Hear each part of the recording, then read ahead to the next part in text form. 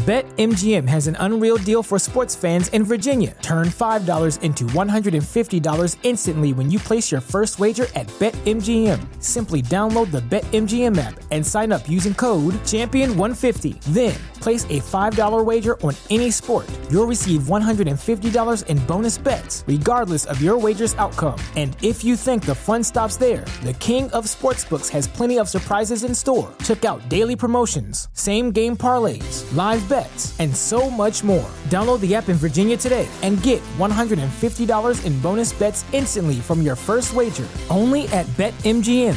BetMGM and GameSense remind you to play responsibly. See BetMGM.com for terms. 21 plus only. Virginia only. New customer offer. Subject to eligibility requirements. Rewards are non-withdrawable bonus bets that expire in 7 days. Please gamble responsibly. Gambling problem? Call 1-800-GAMBLER. Promotional offer not available in Washington, D.C. Story 1. Every New Year, a sense of tension curls up my parents' hearts. I could see their faces suddenly getting worried, especially this time, because every New Year my brother Ted comes home. Ted and I are twins, but we are different so many ways. I always tried to love him as a big brother. We never treated me as a little sister. I don't know why, he just can't stand me. The doctor says it's because of his disease. I still remember it was a winter's holiday. Ted and I were probably 5 or 6 years old. I don't know, I'm making snowballs in the garden when I heard my mum screaming. Ted didn't want to play with me, so he was in the room hearing her scream. We rushed into the house. We found her standing in Ted's room, panting in fear, while Ted sat in the corner with a clueless face. The corner of Ted's cupboard was pulled open. What is it, Mary? Why did you scream? She couldn't say anything. She was shaking in fear like she had seen a ghost. Of being like this for a few seconds, my mum pointed at the open drawer. You two looked in being curious and terrified at the same time. But what we saw in it wasn't something we expected. A dead rabbit was lying inside the drawer. The rabbit was placed in a woolen scarf with almost care. Someone put it to sleep and set its head and body lay side by side. Yes, its head was cut off. That was the first time my parents realized there's something wrong with my brother. Been 10 years. Ted is under treatment now. The doctor said you won't have to be scared of him. They said he's shown improvement. He's ready to come back to the family to his New Year day. My dad, I planned something special for him with my idea because no matter how weird he is, he'd always be my brother. We were waiting in the living room. Ted would be at home every minute. Now we just quick to the house. My dad and I made a banner that read, "Welcome home. It's time for a new beginning. Happy New Year, Ted." I was looking at the clock anxiously when we heard a car approaching our driveway. My mum rushed and opened the door. Blue van from Good Heart Mental Institution was standing outside our house. After a long pause, the door slid open. Ted came out holding his backpack.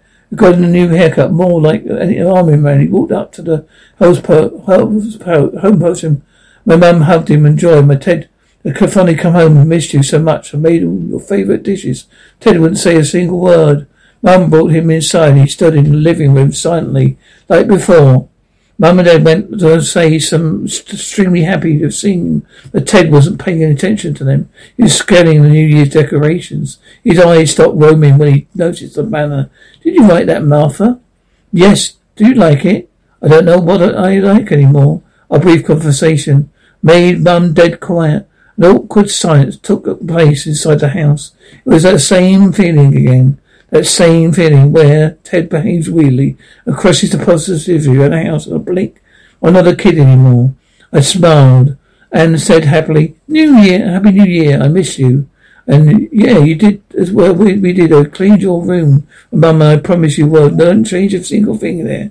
We want you to come back to your room just how you left it." "That means the dead rabbit is back in the drawer, huh?" "Ted, don't talk like that. Why can't you just be nice to your sister?" "I'm freshening up. Been a long time since I've taken a bath like a normal human being, you know, Martha. In that fake house, you can't even get a pee without being watched by a security guard." So we went upstairs. We all just stood there. My dad caressed my cheeks and said, "You're having a rough time, Martha. Things will be all right, I promise. I smiled painfully because Ted's cruel words did hurt my feelings. When came down, started to eat, set up the table for dinner. We all sat there. The smell of such delicious food made me hungry. There was some roasted pork, grilled chickens, mashed potatoes, corn salad, shrimp rolls. Everyone ate quietly. At night, after dinner, Ted went out for a walk with Dad and Mum. I cleaned the dishes when we heard our neighbour's voice outside. Charlie's late. Mum wants you home, Daddy. Charlie, where are you? We want you.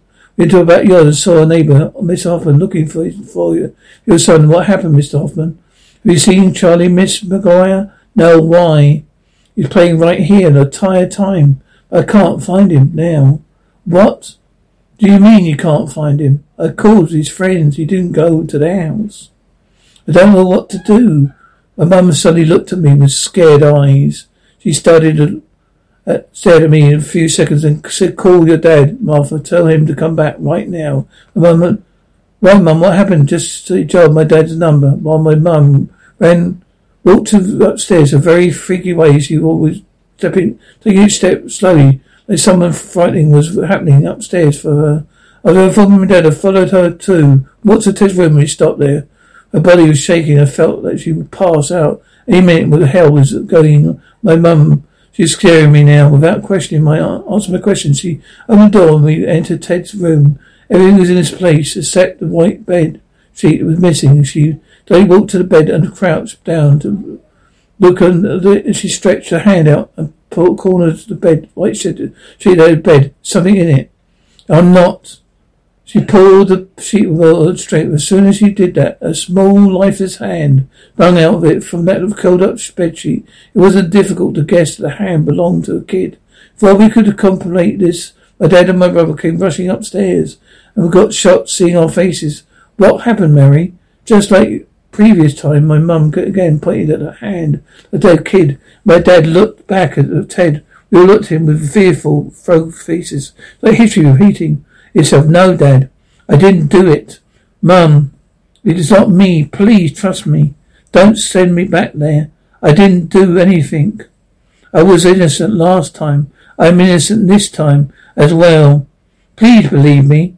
Don't send me away again. I just came home. Please. My mum started sobbing terribly.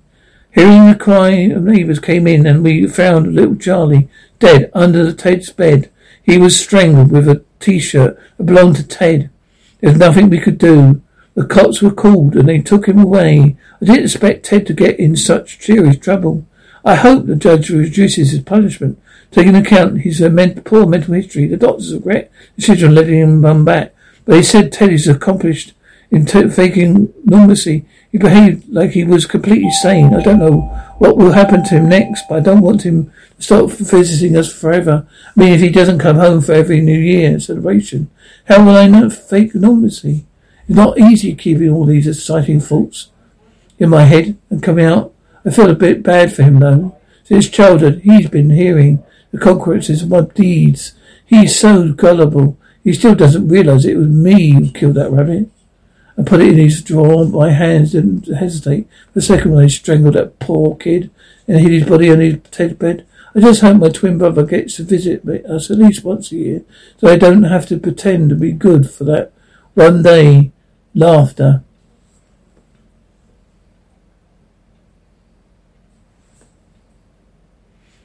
Hi guys, are you enjoying this story? Let's see if you enjoy the second one.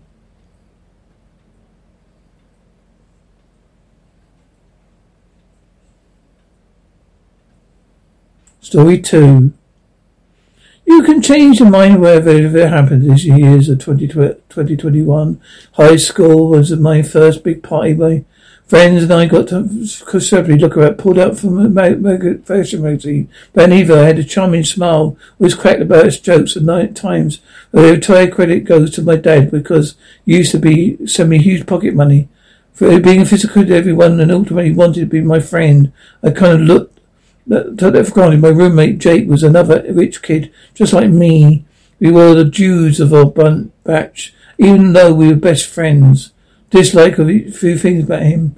One major thing was his way of pranking people. Sometimes Jake crossed all limits to crack a practical joke for leaving a bag full of dog poop in front of the dean's office, a shocking gum. Taking on Professor Chairs, he did a bunch of silly things. But that one time he sent a fake love letter, and things took a downfall from there. We were smoking on our high school roof. We heard two voices. It was after school hours, so we were freaked out, not thinking we were going to get caught. We put on the smoke and tiptoed towards the emergency stairs. Voices were coming from the other side of the roof, so we tried to sneak back into our room without letting anyone know. Jake and I were almost near the stairs when the voices got louder, and they were not getting this. I didn't want to hear anything. This was had to stop. But why are we going to get a good time? You're calling a good time? It's nothing but adultery, Joseph. But Miss Morris, I love you. Your husband and I have been dead for a while. We're going to pass out of high school soon. We'll have a little life together, you know. No, Joseph, it was all a mistake. Please, don't ever contact me again. I'm just your teacher, and that's it. You should have listened, but heavy footsteps started to come close. I ran the back of the stairs like flash, and got inside our room. This is so sick, Jude. Joseph and Miss Morris. Let that be a man. It's none of your business anyway. What? What do you have to do? Any idea how much fun we can have with this? Or will you have an idea to make new party memorial?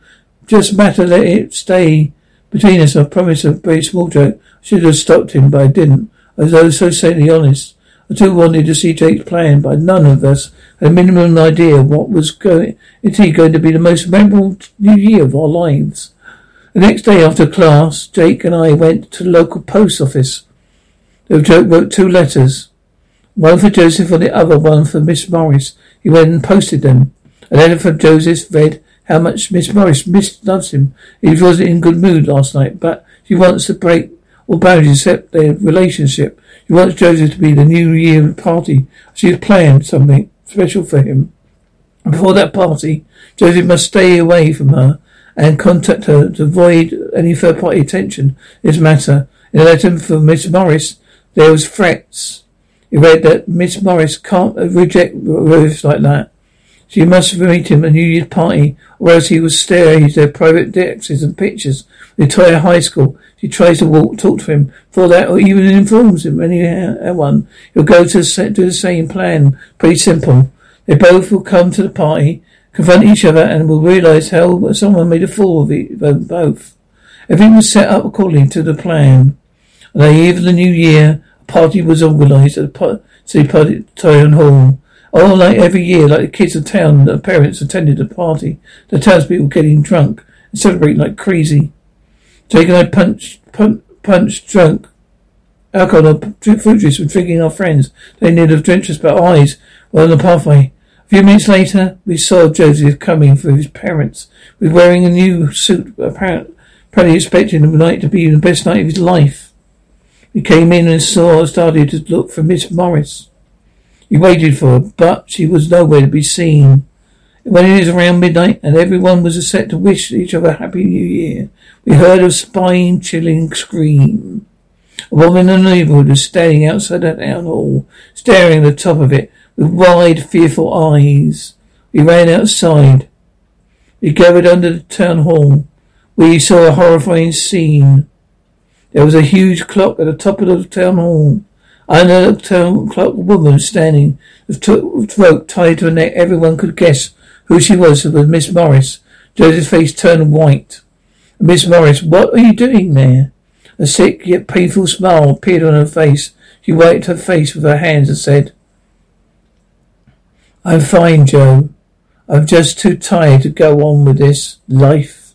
I know you love me, and I want to show you how much I love you, too. I just can't handle these threats anymore.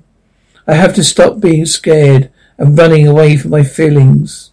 Come down, please. Look, it's almost midnight. Count on me.